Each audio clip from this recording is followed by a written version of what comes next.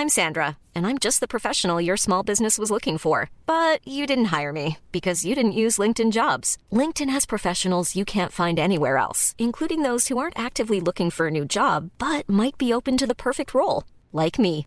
In a given month, over 70% of LinkedIn users don't visit other leading job sites. So if you're not looking on LinkedIn, you'll miss out on great candidates like Sandra. Start hiring professionals like a professional. Post your free job on linkedin.com/people today. Millions of people have lost weight with personalized plans from Noom. Like Evan, who can't stand salads and still lost 50 pounds. Salads generally for most people are the easy button, right? For me, that wasn't an option. I never really was a salad guy. That's just not who I am. But Noom worked for me. Get your personalized plan today at Noom.com. Real Noom user compensated to provide their story. In 4 weeks, the typical Noom user can expect to lose 1 to 2 pounds per week. Individual results may vary. I'm Mahani Jahangiri, and welcome to Conversations with My Dog. Today's guest is Ryan Neal, Senior Animal Behaviourist at Blue Cross. Ryan heads a team of behaviourists who help pets to get back on their paws using modern science-based techniques. Now it is an honour to welcome Ryan on the show. Namaste, Ryan. Namaste. How are you today? I'm very well, thank you very much. This is the first time for our listeners, so they understand, it's the first time in a very long time that I'm actually looking at my guest. And I'm not just looking at one guest, but I'm looking at two guests today in the background because we are online and also we see each other visually. Who is this in the background? This is, she's called Kit, and she's a Dutch Shepherd. And I've had her for 2 years now, and she's joined us today really because she was a stray. She was in a pound for about 6 months, and I strongly suspect that she's been the subject of some really inappropriate punishment-based training. And to a large extent, it's kind of shattered her confidence. So it's taken me a long time to sort of work with her to build her confidence back up. But I have that sort of first-hand experience as to the consequences of the wrong approach. The wrong approach. And that's why you're here on the show, to talk about the wrong approach. And I think we should just sink our teeth into it. What is, in your view, the wrong approach? Talking from canine training. My view is that the relationship that we share with pets, and we're specifically talking about dogs today, is really special, and it is a relationship of two halves. So we invite dogs into our homes, and with that they bring so much. They really enrich our lives so much, and I believe that we should honour that relationship by holding up our end of the bargain and ensuring that whilst they meet our needs, we meet their needs in return. And that means being respectful and kind and considerate with everything we do, but specifically when it comes to training. And there's an ocean of options and choice out there on the internet and on places like YouTube, and on the kind of programs that we switch on and watch in the evenings. Some of them are still using really outdated methods, the kind of ways that we used to train dogs years ago that are about pack-based theory, hierarchy, or we're using punishment-based techniques where we use aversive kind of tools to give dogs unpleasant experiences when they behave in a way that we don't like. And I understand through my work, I've worked for Blue Cross now for over 30 years. I've dedicated my whole career to helping animals to really live successful lives and to enjoy successful relationships in the human world. And I have a lot of experience as to the damage that can be done from the wrong approach. And I think that people generally don't understand when they source trainers or specialists or experts as to what to look for. And they may not really appreciate the consequences of using the wrong kind of training. And as I work at Blue Cross, I see these sort of the worst that can happen when relationships break down and fail, or when severe psychological damage can be placed on pets that receive the wrong kind of training, with the best of intentions, because most people generally don't go to a trainer to make things worse. They go to trainers to make things better. So yeah, there's a lot to unpack and talk about, and I'm really passionate about this subject. I know you are passionate, and I remember how passionate the whole of Britain was about this subject when Cesar Millan went on that ITV show years ago, and I think he must have used that shock collar treatment and whatever they are. He used it a couple of times, and the guy he was about to do a British tour of Cesar Millan, and I think I've never seen someone taken down so quickly by the general British public. And I'm still shocked, though, that these equipments are still available. I can just Google them, and I can get shock collars and things, and stop barking mechanisms and things online. I can still buy them, and they're still available here in the UK. How come? I think there's a misconception. I think a lot of us in the UK think that because they've been banned in Wales for over 10 years now, and they're now illegal in Scotland, that we are the same, and we're not. They are perfectly legal here, and you can order them and have them and just start using them. And I genuinely believe that you can do damage with anything. You can misuse an extendable lead and cause damage, but these are devices that are specifically designed to give a really unpleasant experience to dogs. So for your listeners that are shocked by the fact that they're legal, as a call to action, contact your local MP, put pen to paper, or write your email and join us in our attempts to get these tools banned, because we are woefully behind Wales and Scotland in this matter, and it's really embarrassing. It is embarrassing because Wales has all the puppy farms and things like that, and they managed to, initiate Lucy's Law with Mark Abrahams, and all this, and that's now being banned. It's still, other things are going on, but anyway, tell me what happens. What happens to a dog when they get the wrong treatment? Are we now talking about rescue dogs or general dogs? My real area of expertise is rescue. I work at Blue Cross, and I've worked at Blue Cross for over 30 years. I started when I was 13. I'd finished school and run down to my local Blue Cross to walk dogs. But back then, it was really common to put a choke chain around a dog's neck and to take them out for a walk. So I kind of entered into that world at a time when things are really different now. So we believed that dogs were pack animals and that we had to be dominant and we had to overpower them, otherwise they were going to outrank us. And so I've lived through a period of training. I'm really glad we've learned from, and now we're really embracing the science and the evidence-based approach, which tells us that powerful behavior change is a result of positive reinforcement. But obviously, I know through the world that I live and work in that this is a problem for everybody. As I said to you before, most people make contact with a trainer because they need help, and they're just not getting the right kind of help. And the programs are designed to look irresistible. We've got people that are charismatic. We've got editing that makes really complicated work look very simple. And so this can be like a quick win if you follow me or if you emulate me.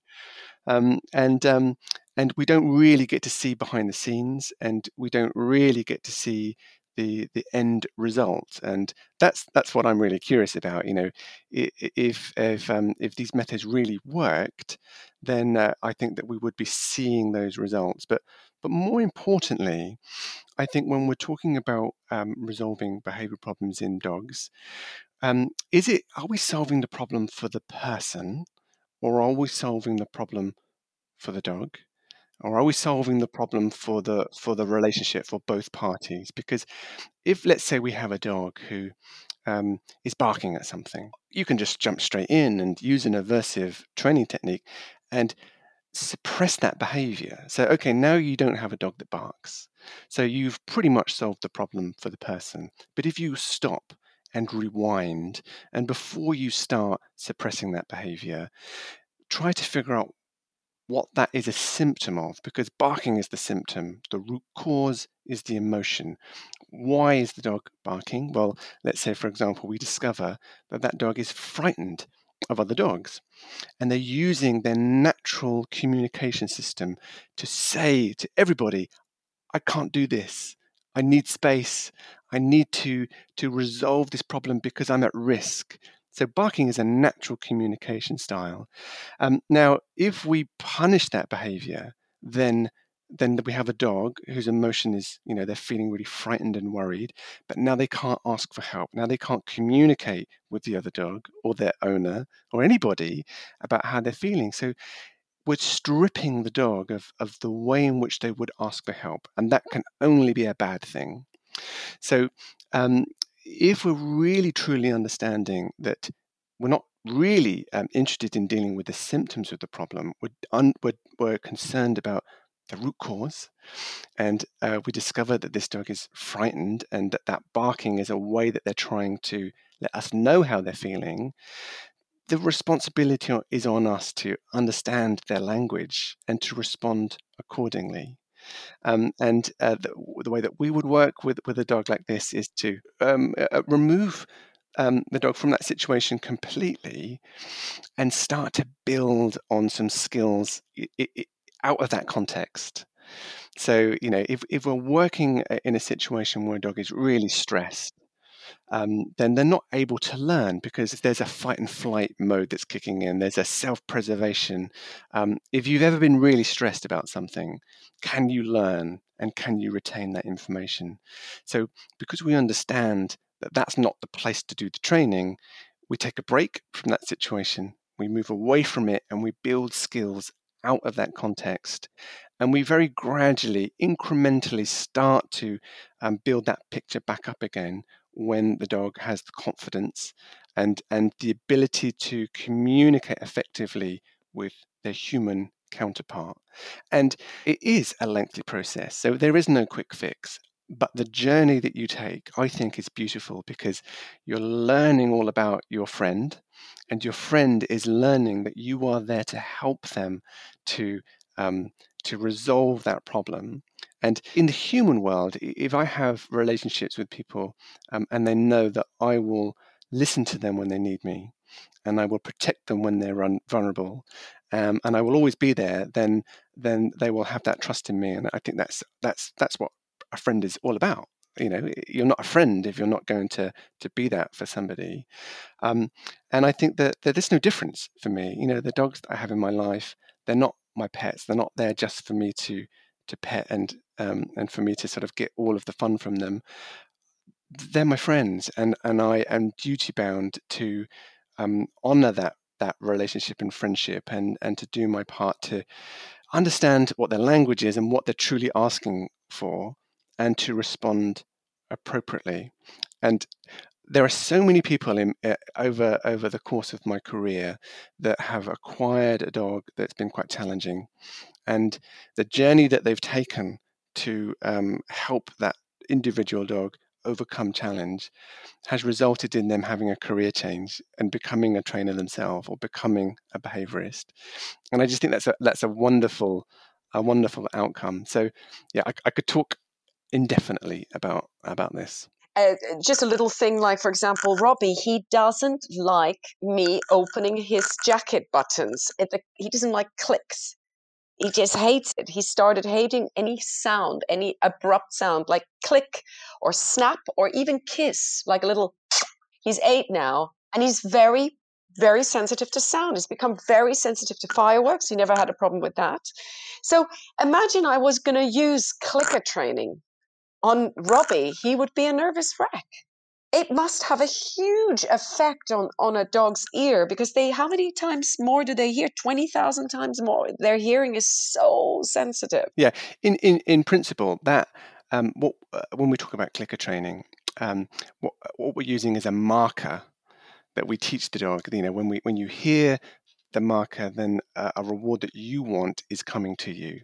So we use clickers for convenience, but it can be anything. It can be, a soft click that you make with your mouth. It can be anything. So I would say with your dog, what you could do is really gradually desensitize them to whatever sound you're using.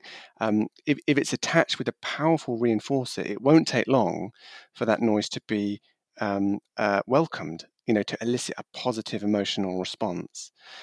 So it just depends on how you approach that problem and how you're changing that emotion from negative to positive. I would just want to say there can't be any positive outcome with a shock collar treatment, or is there anything positive in it? It's extreme, so it's an extreme thing to do, and whether we like it or not, the truth is that punishment does work. But with something like a shock collar, the timing, the skill that you need to use is really high. So you would need to be as proficient with a clicker than you would be with a button on a shock collar. So if you have the skill and timing, then you may actually stop the behavior that you want to. But the consequences of misjudgment can be catastrophic. So I've encountered dogs that are frightened of grass because they're contextual learners, and when they were shocked, they were looking at grass and they were on grass. So they associated that thing with the aversive stimulus. So you can imagine the damage, the psychological damage that was done to this individual dog. And it's never worth the risk. And it's not like there isn't a more powerful alternative. So reward-based training, I'm really passionate about it because it's powerful. It can really change behavior. And at the same time, it develops your relationship with your pet. So why wouldn't you choose this? And it makes training fun. So why wouldn't you want to change learning into a fun game for your friend, where you enjoy spending time with them and you're teaching and learning as a consequence? I'm dyslexic, and I spent the whole of my time at school feeling that I wasn't intelligent because there was only one way of teaching at the time. And it was really stressful, and I still really get anxious if I have to do like an exam or something. So I have this sort of affinity there that when I'm working with clients and their dogs, I know it's really important that we treat every dog as an individual, and we work out what type of dog they are, what their learning style is, what they want out of life, and then we convert that into rewards. We use those as reinforcers, but we make it fun. If you think of anything, an assistance dog or a police dog or a scent detection dog, that training, that incredible training that takes our breath away when they do these incredible feats, started with a bunch of treats or a ball in a kitchen or someone's front room, and it develops from that point. When you see dogs work with passion, it's because they know a reward is coming. And when you see dogs that do things under duress, there's loads of videos online where dogs are seemingly, displaying fantastic behavior, but they are doing it in a shutdown way. Their body language is saying, well, I wouldn't choose to do this, but the consequences of not doing it aren't worth considering. And they're poles apart. I would much rather a dog do something with heart and soul and energy and vigor and enthusiasm because they want a positive reward than to make them do something because they're fearing a consequence. And we need to understand the difference, and we need to talk about it and give pet owners who generally want the best when they go to trainers to understand the difference because they're poles apart.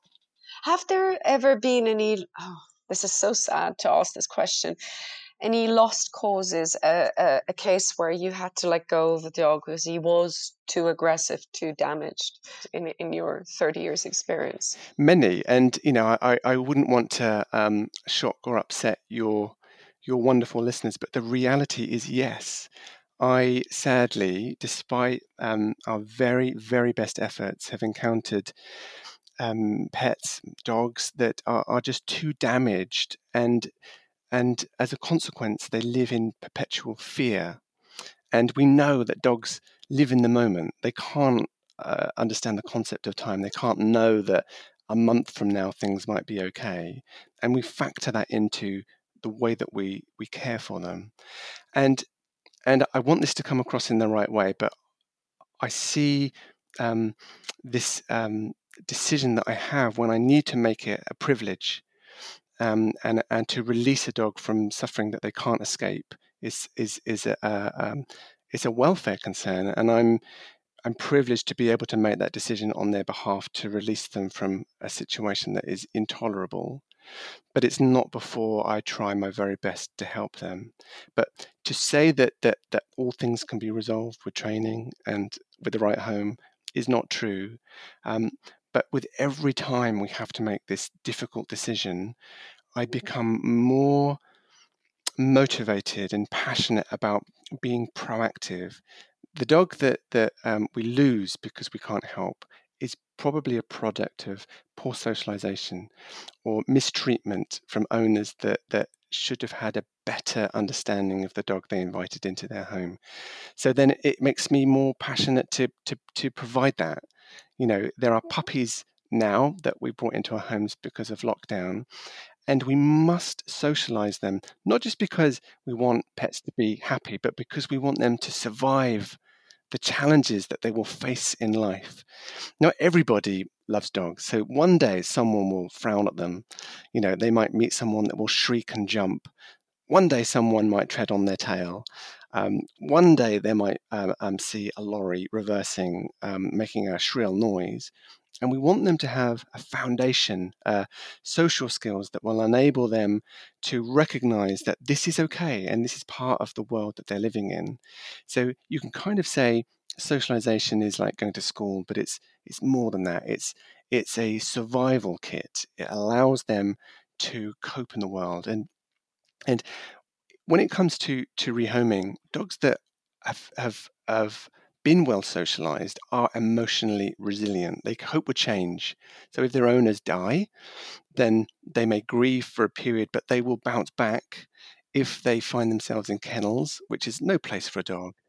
But if they are emotionally resilient, then they will cope with that experience a lot better than dogs that don't have the same resilience. So someone once said to me that a good coach teaches you to be without them. And this resonates massively with me because I want to train dogs and work with them so that they can live anywhere and live with anybody. And that's when I know we've done a really, really good job, because we've prepared them not just to cling to somebody, but to thrive and to be as independent as they can be, empowered to sort of make choices and to learn because they're enthusiastic and passionate and happy rather than frightened.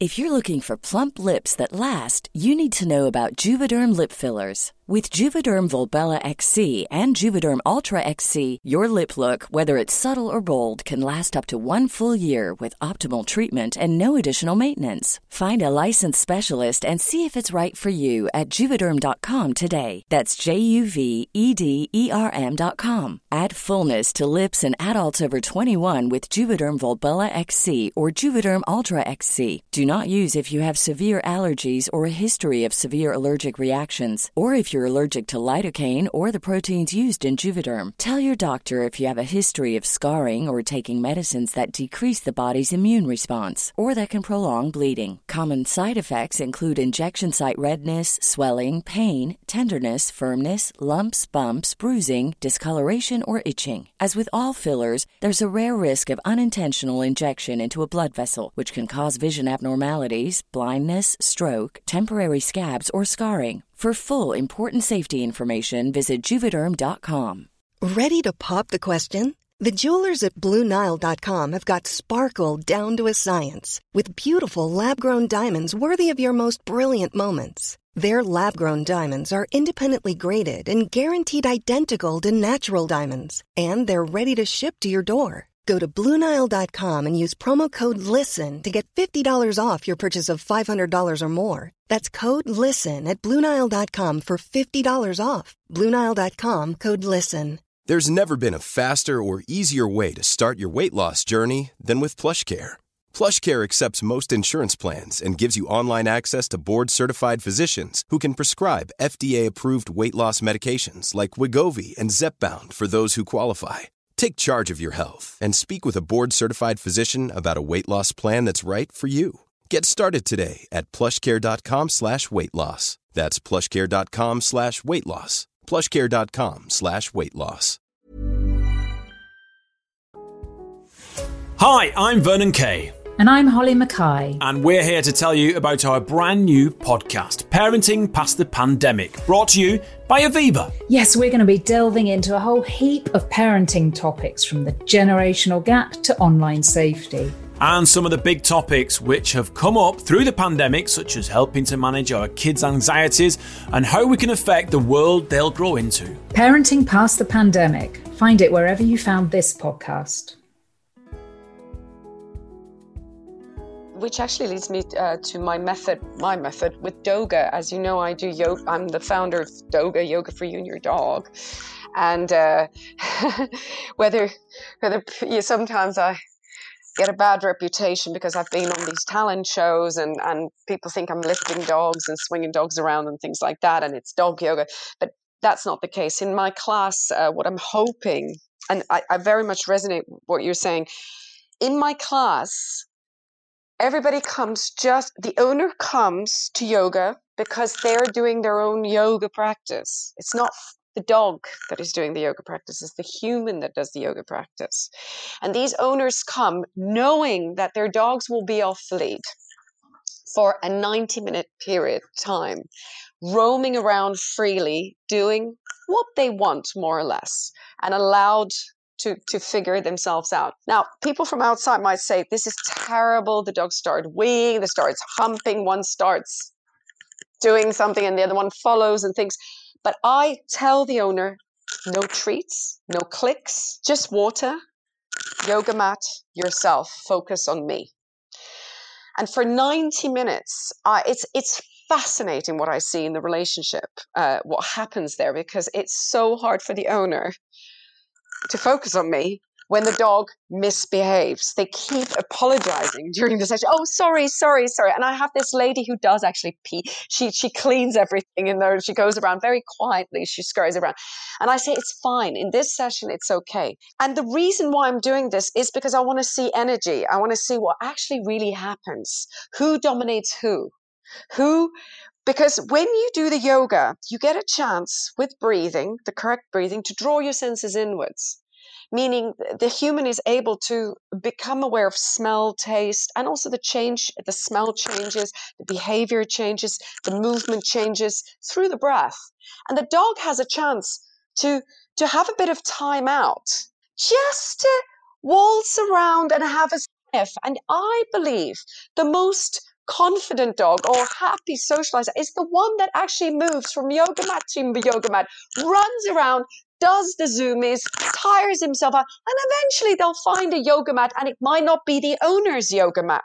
So what I notice, funnily enough, it's the Chihuahua's owners most of the time. I don't know why it is Chihuahua owners.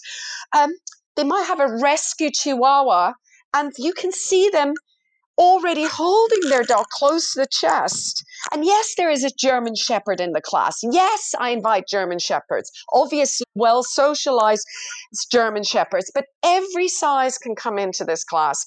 Everybody is in this class. It's not too many. It's about 8 people, 8 dogs. But you can see they're lifting and holding and just not relaxing into this session at all. And of course, that little dog, that is the shocking part, is when I say to the other, you can now release your dog on the floor, that dog that they've been holding all the way through, that little dog will not move from the spot. And it sits there and it shivers. It's not right. that little dog should have the confidence to roam around, to play around, to be naughty. This is my philosophy within a Doga thing. And I was going to ask, am I doing the right thing here? I think Doga could be a great little training material to the whole training solution, something where owners just allowed to let go. Yeah, I agree. And I think a couple of things that you've mentioned on have really made me think, because I think that there is a pressure in society to have an obedient dog. And I think that's a really unrealistic expectation to put on our pets. And I always say, look, you don't need to apologize to me for having a dog that isn't obedient. In fact, I don't even like that word, because, what is that? What's the connotation there? I think dogs should be, I think they should be safe in society, and you should be able to, control them and encourage them to come back under your control when necessary. But I think they should be free to express themselves and to be as natural and as normal as they like.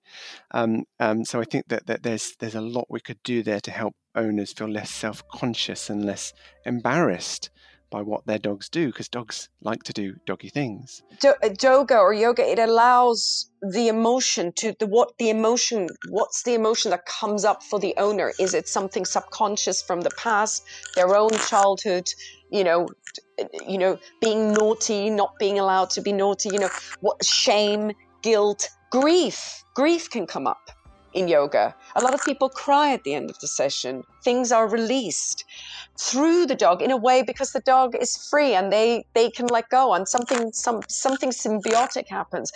The emotion, I wanted to ask about emotions. Do we project our emotions onto the dog sincerely? And does the dog absorb or feel our emotion 100%? What do you think about that? Yeah, the more we understand, the more we recognize that we have more in common with dogs than we thought. So we're understanding now that we share emotions. They're sentient, they're social, they're emotional, and as a result, they probably do recognize when we change emotionally.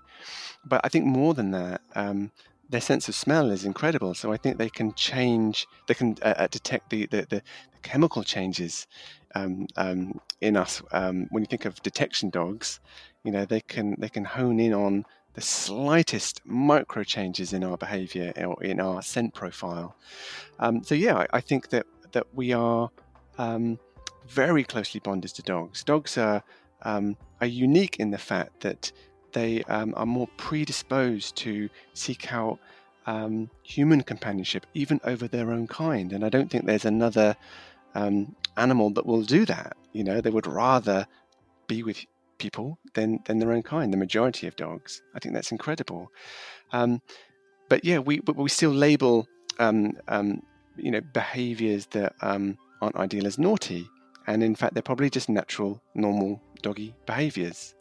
So but in groups, I think that there is a huge size difference, and as long as you're creating a stable group of well socialized dogs, then the result of that is probably going to be harmony. You're going to have a nice group of dogs that, in the presence of some very calm owners, are going to enjoy that experience. So I see the atmosphere that you're likely creating in your classes. I think that would be interesting to see. I will invite you. All I'm saying is, unfortunately, it only works indoors, and it almost has to be a bulletproof, soundproof room to really make Doga work, because they jump up any sound, anything, because of the fight and flight system. And people always say, oh, we can do Doga outside. And I say, if we do it outside, we have to keep the lead on, and it'll be fun for us, but the dog can't fully benefit as in an enclosed space, which then is difficult also for rescue dogs who have been in kennels. So it brings up all sorts of things, but there's ways to work around it, and there's always one-to-ones. What is your message today? And I know I will get you back on the show because I have a billion questions, but what is the main message today? The main message, is for anybody listening that's in a situation where they're struggling with their pet's behavior, is to switch off the telly and don't Google. And there's a wonderful organization called the ABTC, and that's the Animal Behavior Training Council. And they will make life really easy for you, because if you go on the website, they will put you in touch with an ethical, reward-based trainer, behaviorist in your area. And I wouldn't hesitate to make contact. If you're thinking, I've got a problem that I'm worried about, I'm going to leave it for a month and see how it goes, or leave it for another month and see how it goes, you may find that habit is getting more established and therefore harder to overcome with training. So be proactive and reach out. There's no such thing as a silly question. We're all here to help. And also the Blue Cross, we have an amazing website full of information that can help put owners on the right track. So that's my message is there's an appeal to watch something on telly and to feel like it might be worth doing because of what these programs promise, but to be curious about that and to not be pulled in, and to recognize that reward-based training will take longer, but it's definitely more rewarding for everybody involved, and it's an investment in your relationship and your future together. Kit, my dog, she's been crushed somewhere along the line by somebody that's done something to her so horrible that despite living with me, and my world revolves around her, and I'm a reward-based trainer, there are flashpoints where she feels like she's going to get hit. And it breaks my heart because something's happened to her to make her feel that way about being in the company of people. So I will do everything I can to help her, but I would love to prevent other dogs from getting to that point. And we're only going to do that by sharing education and pointing people in the right direction so that they can make a better choice for their pet. Oh, gosh, this has been so educational, and it's just the tip of the iceberg because I have a billion questions. Thank you so much for enlightening us about the Googling. I think that's so important. Stop Googling and Googling and Googling and Googling. It's the same thing when you have you think you have a disease and you Google it and it gets worse. And these shows, we have to take a little step back. It is, after all, a lot of editing in there. Take it with a pinch of salt, I think. It's very important. That is not training. This is not training. It's an entertainment program. That's it. Just taking a step back and understanding that, I think, is so important. Yeah, and for me, it's not even entertaining because I'm watching programs where dogs are suffering and being massively misunderstood. And I just hope that TV producers that make these decisions do a better job and create programs where we can be inspired by someone showing us how to enhance our relationship with dogs. And I know I would really welcome when that happens. Absolutely. And we want to see you on TV sometime as well with your show. I'm already waiting for it. Yeah, speak to my Who agent. knows? Yeah. Yes, absolutely. Absolutely. I bow my head with gratitude for all your hard work and all your kindness that you give to the animals. A big namapaw. Thank you very much. I hope to have you back on the podcast. Thanks for listening to Conversations with My Dog. If you're listening on Apple Podcast, then please leave us a review and a 5-star rating. It helps others to find us. And talking of spreading the news, please tell another person about the podcast and help us reach more people and dogs. We'll be back with another episode, same time, same place, next week. Namapaw. This message comes from BOF sponsor eBay. You'll know real when you get it. It'll say eBay Authenticity Guarantee. And you'll feel it. Maybe it's a head-turning handbag, a watch that says it all, jewelry that makes you look like the gem, or sneakers and streetwear so fresh every step feels fly. eBay gets it. So look for the blue check mark next to that thing you love. And be confident that every inch, stitch, sole, and logo is checked by experts. With eBay Authenticity Guarantee, you can trust that feeling of real is always in reach.